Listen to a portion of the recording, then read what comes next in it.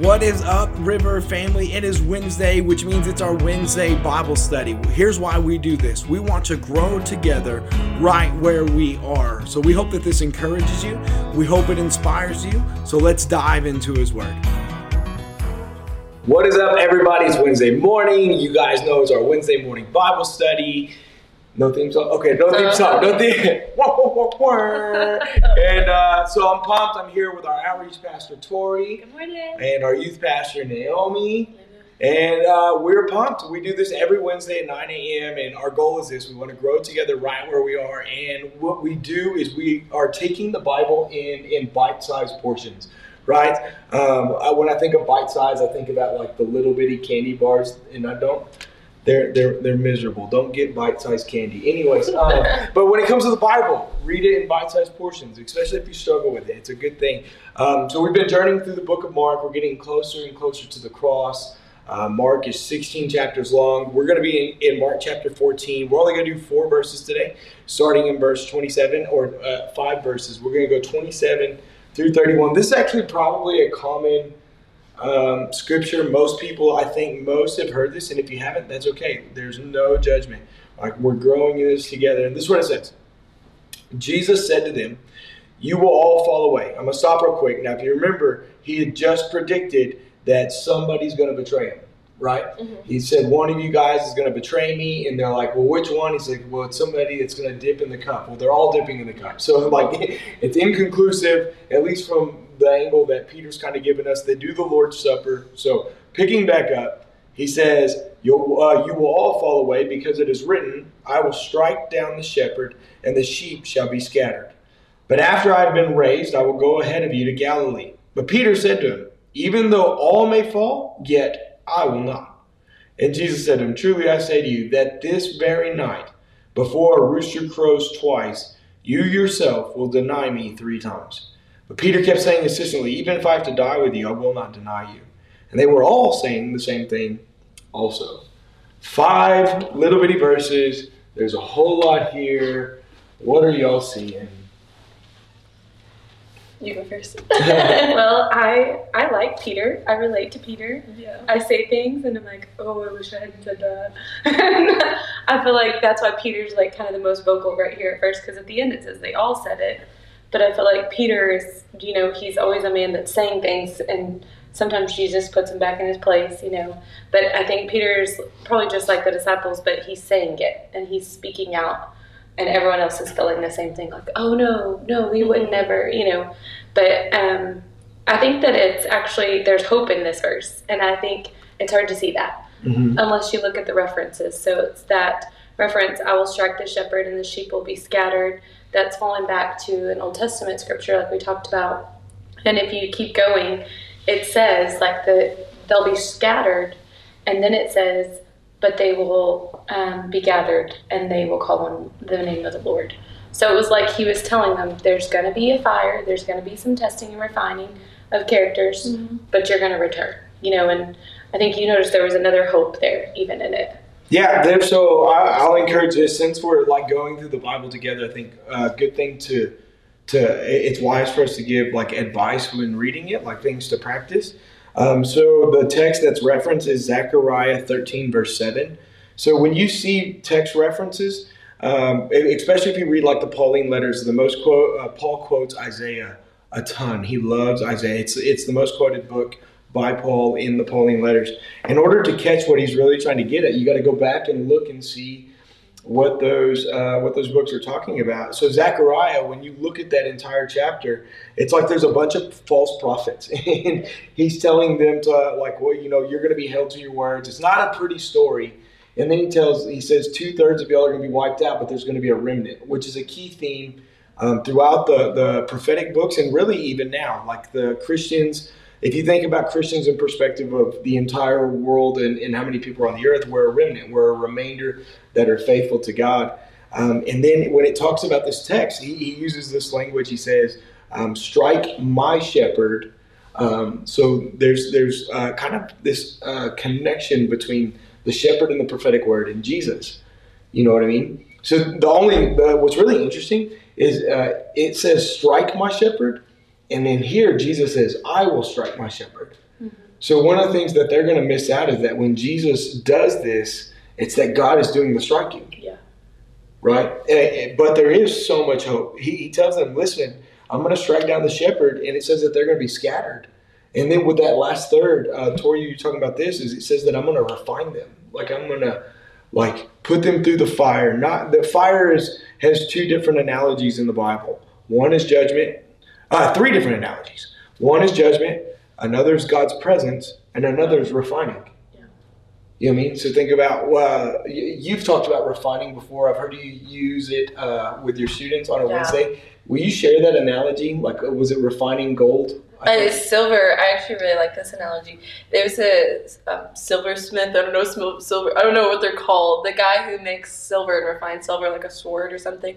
And so he keeps refining it, and he puts it in fire, and he keeps refining it until he can see his own reflection in the silver. And so and that's when he knows. Once he can see his reflection in the silver, then he knows it's been refined and there's no more impurities. And I think God does the same thing. He'll keep refining us until he can see his reflection into us. And so he's like, nope, still a little more. Refine a little more. So it puts a whole different perspective on trial. You mean sometimes trial come because we directly go against God's word. You know, I mean, Jonah is a great example. Goes through a storm. Why? Because he's running away from Nineveh because he knows God's going to save him. But then there's trials for example, when Peter walks on water, that whole storm, Jesus tells them, go to the other side. They're not in any direct violation of Jesus' command or God's command. They're literally doing what he said, and the storm still comes. Mm-hmm. You know what I mean? Sometimes the fires in your life are those moments where God is trying to refine you or grow you or get those impurities out of you. Why? So that he could see himself in you. I think when we gain this perspective, so much stress and anxiety can go away because you just instead of being so worried about the situation and the circumstances, you're more focused on trusting God and leaning into God more. And you go through the refining process a little more smoothly when you can have that perspective instead. Yeah, that's good. It's not always easy, but it's a good try. No, fire's hot. And depending on the length that you stand in there, it's exhausting. You know what I mean? Yeah. The hope that we talked about. So Tori, in this, there's a lot of hope when you look at the Zechariah text that there's going to be a remnant and that he's going to refine them. But at the next verse, this is something that I think that they overlooked. Verse 28, he says, "But after I have been raised, I will go with you to Galilee." That's a lot of hope. There is a whole lot of hope. It's guys, listen, I'm about to die. One of y'all is going to betray me. In fact, after I die, y'all are all going to scatter. But I'm going to see you at Galilee. And it's wait, hold on. You said one of us is going to betray you. We're going to scatter. It's have you ever, it's like hiding a good message in the middle of, the conversation and people missing out that good comment. You know what I mean? That's kind of what it seems like. Yeah. It's hey, okay, and maybe they were unaware of the Zechariah text to the extent, I think that's a stretch maybe, because, Jewish culture, they were familiar with the Bible, or the Hebrew Bible, the Old Testament, and stuff like that. But I think that message would have been so easy, even as readers. How many times can we read over a thing and be oh my gosh, the abomination of desolation and all of this other stuff, and then all of a sudden, but there's that one verse with hope in the middle of it. Mm-hmm. And we focus on the scattering and the betraying, and we miss out that he said, no, I'm going to be with you guys again. Come back. Yeah, I'm coming back. It's a dad joke, but it was Jesus was telling his disciples, he said, hey guys, I'm going to die, but in 3 days I'm coming back. And they were no way. And Jesus goes, Yahweh. Just he's I'm coming back, guys. I'm going to see you in Galilee. There might be kind of a hint of selfishness a little bit here because they're so focused about the part that's about them. Mm-hmm. They totally ignore the part that Jesus is I'll come back, but it's the other part refers to them. So they're wait, what am I going to do? So I don't know, maybe pride or maybe selfishness, but either way, they're just so worried about me? No. Yeah. That's good. Because if somebody tells you you're going to do this or you usually do this, you're no, I don't. You don't even listen. Talk about marriage and relationships. Yes. Yeah, you stop listening after the accusation. It's I hope you heard that. I had a buddy of mine that used to do that in service. They would do a marriage context, and he would he's the biggest guy I've ever met. And when the pastors talked about something, he would put his hand over his wife, like in the middle of Trinity. He's like, you can't miss. It was so funny. He's a funny guy. Well, let's go to Peter. Don't give our guys ideas. Or anybody. Don't point at your spouse in the relationship series. I'm just seeing on Sunday a lot of. Let's go. So now we funnel in. Jesus he's quoted an Old Testament text. We've gone back. We've looked at it. We see the hope. And then Peter speaks up. I think what we see is a development of Peter kind of as a leader. So we know another conversation that happens earlier in the book is Jesus says, hey, who do the people say that I am? Who do you say that I am? You is plural. Who do y'all say that I am? And Peter speaks up on behalf of the group. You're the Messiah. Yeah. You know what I mean? So then we also know that Jesus is like, okay, I'm going to die. And he's like, I'm not going to let it happen. And Jesus is like, get behind me, Satan. Yeah. You know what I mean? So we kind of see Peter is really stepping up really in a leadership role. And this one is like, listen, even if they fall away, I'm not gonna. I'll tell you where my mind goes. How many times do we know in the Bible where the disciples argue about who's the greatest? Yeah. You know what I mean? Especially when you think about the comparison between Peter and John. Yes. They legit recorded a race in the Bible, and it's going to be forever known that John was faster than Peter. You know what I mean? But I see that kind of disciple whom Jesus loved. Yeah, the disciple whom Jesus. How it seems. The disciple whom Jesus blessed with speed. So look at this. Even though all may fall, I won't. Mm-hmm. You know what I mean? There's this inside confidence, and then Jesus tells him this hard thing before the rooster crows twice. Depending on tradition, that either signifies morning or it would be 12, like midnight, and 1:30 a.m. He says, before the rooster crows twice, you're going to deny me 3 times. Like, you're going to reject me, disown me, say you have no association with me. And then they continue. He's like, even if I have to die, I'm not going to do that. And then everybody's like, yeah, we're not going to bail on you either. You know what I mean? What do y'all see in this? I don't think Peter's coming at it as like, I won't, I'm better than the rest. I don't think he's coming at it with that, because I was reading in a commentary that the way it's worded and the way it's phrased in whatever language, it's more of an empathetic, like, not I, not me. So I think it's like no, Jesus, I won't. Like, I think it's more like that. I think that makes sense when you put it in light of, like, one of y'all's going to betray me. And they're sitting there trying to figure out. Like, no. Yeah. I think it's like we're not going to hurt you. Like, I think it's, and it says that even Jesus responds empathetically, or, he kind of is like, no, for real, I'm going to do it. Yeah. But, I don't know. How would you feel if, like, put yourself in Peter's shoes and you're like, no, Lord, I'm not I. Empathetically or in a comparison way. I'm not going to do it. And Jesus says, hey, listen, I love you, but you specifically are actually going to deny me 3 times before morning. How do you think that hits Peter? I mean, it said he kept insisting, so I think he really thought in his heart he wasn't going to do it. And I think we can all relate to that, because, like, if you think about even maybe where you are now, or maybe where you were in your past, like, we've all been in a spot where we're like, Lord, I won't do this again. Lord, I promise. Lord, I'm going to change. And I think Peter really has that heart of, no, I won't deny you. And he does. And I think this is important because, if we keep reading, then Jesus says, hey, go get my disciples and Peter. Because Peter, the last verse said, and they all said the same thing. Yeah. So they all scattered. They all said the same thing Peter did.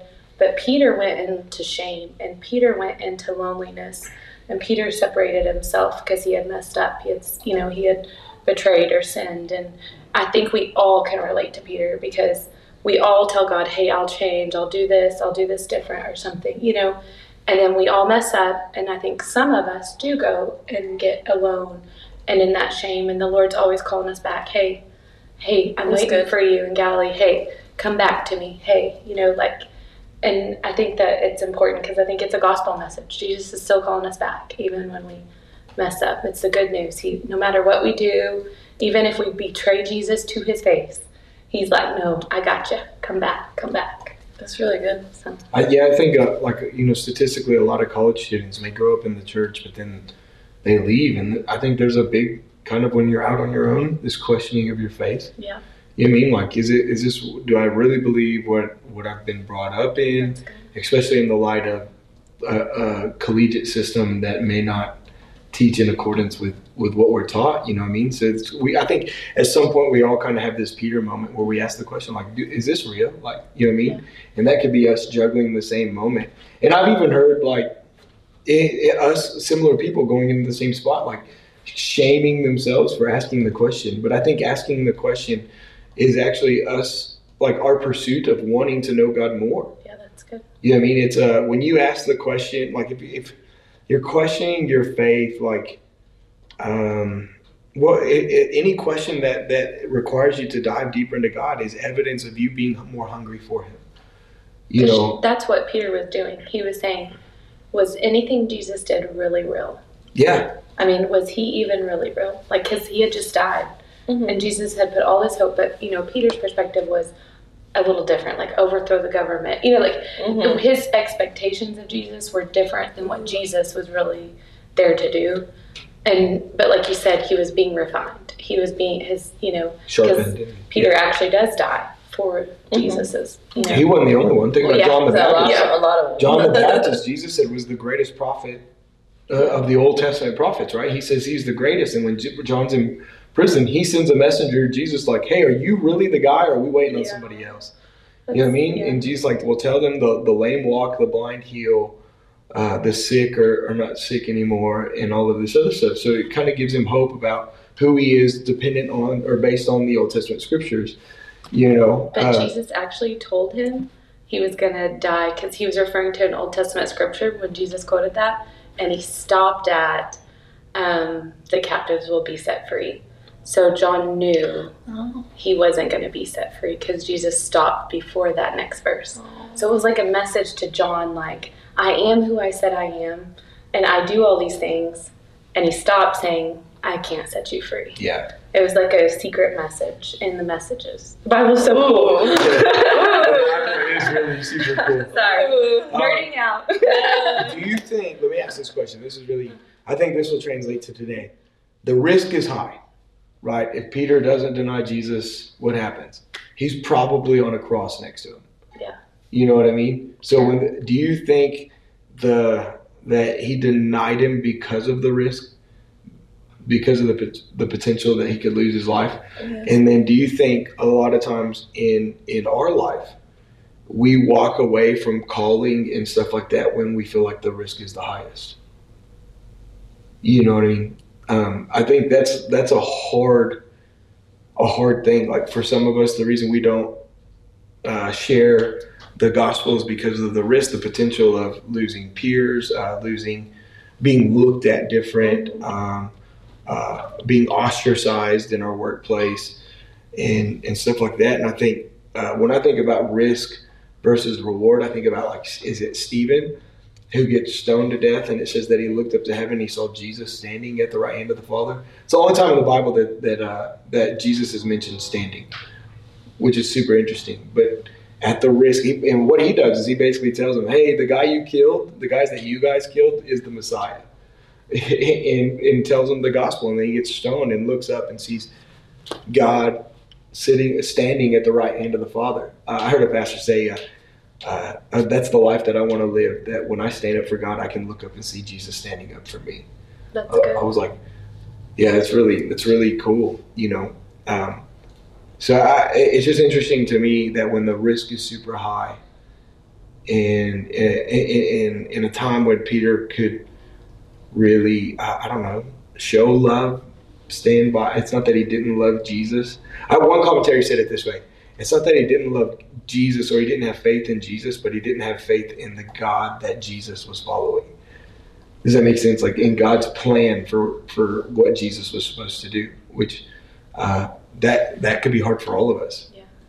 We like God's plan when it's comfortable and stuff, but when the risk is high, we get sweaty palms and anxious, and I don't know. That's what I see. Like in that last text, is like, man, the risk is really high. And the truth is, put in the same situation, I don't know that I would have responded any different. You know, it's easy for us to sit where we are and say, well, man, Peter's weak and all that other stuff. And I would say, okay, so like, why don't you share the word where you are, like at work? And maybe you do. If you do, then, I mean, high five. You know what I mean? But if that was true, then then we would live it all the time, is what I'm saying. You know? Mm-hmm. That's just where my mind goes. I just think about like being in Peter's shoes in the moment. I don't know exactly. I don't know if it's if he's at the cross or if it's where he's being flogged. I don't know what part Peter denies him at. But just imagining being in those shoes and like watching a human being get like absolutely tortured. I would be terrified. I'd be like, nope. Yeah, nope. I don't know. I would be really scared because I'd be like, I don't want that. Well, and they know like the cross. The Romans when you look at history, they had perfected the cross. Mm-hmm. It was the most embarrassing way to die, and it was used to create fear in anybody that would try to cause an uprising or like treason or anarchy or anything like that. Like they perfected it. They had the system down to a T where it was death but suffering. Which, let's not go there. But he says he'll meet him again in Galilee. Yeah. I'll see you again in Galilee. Yep. All right. Anything else? Any closing thoughts that you guys focus have? on seeing Jesus again. We're gonna take a bus to Galilee. Well, not a bus. Gas prices are high. Take a bike. We're gonna take a bike to Galilee. All right. Well, we hope that you got something out of today. There's hope. Our Galilee is heaven. One day we're gonna see Jesus again, where He's gonna come and get us at the second coming. And it's going to be just living in the new Eden would be probably the best way to say that. So, man, I hope you got something out of today. It was a lot of fun. It's a hard text, especially to put yourself in Peter's shoes. But we do this every week, 9 a.m., every Wednesday at 9 a.m. to grow together right where we are by looking at the Bible in bite-sized portions. So we hope you have an amazing day, and we'll see you next week.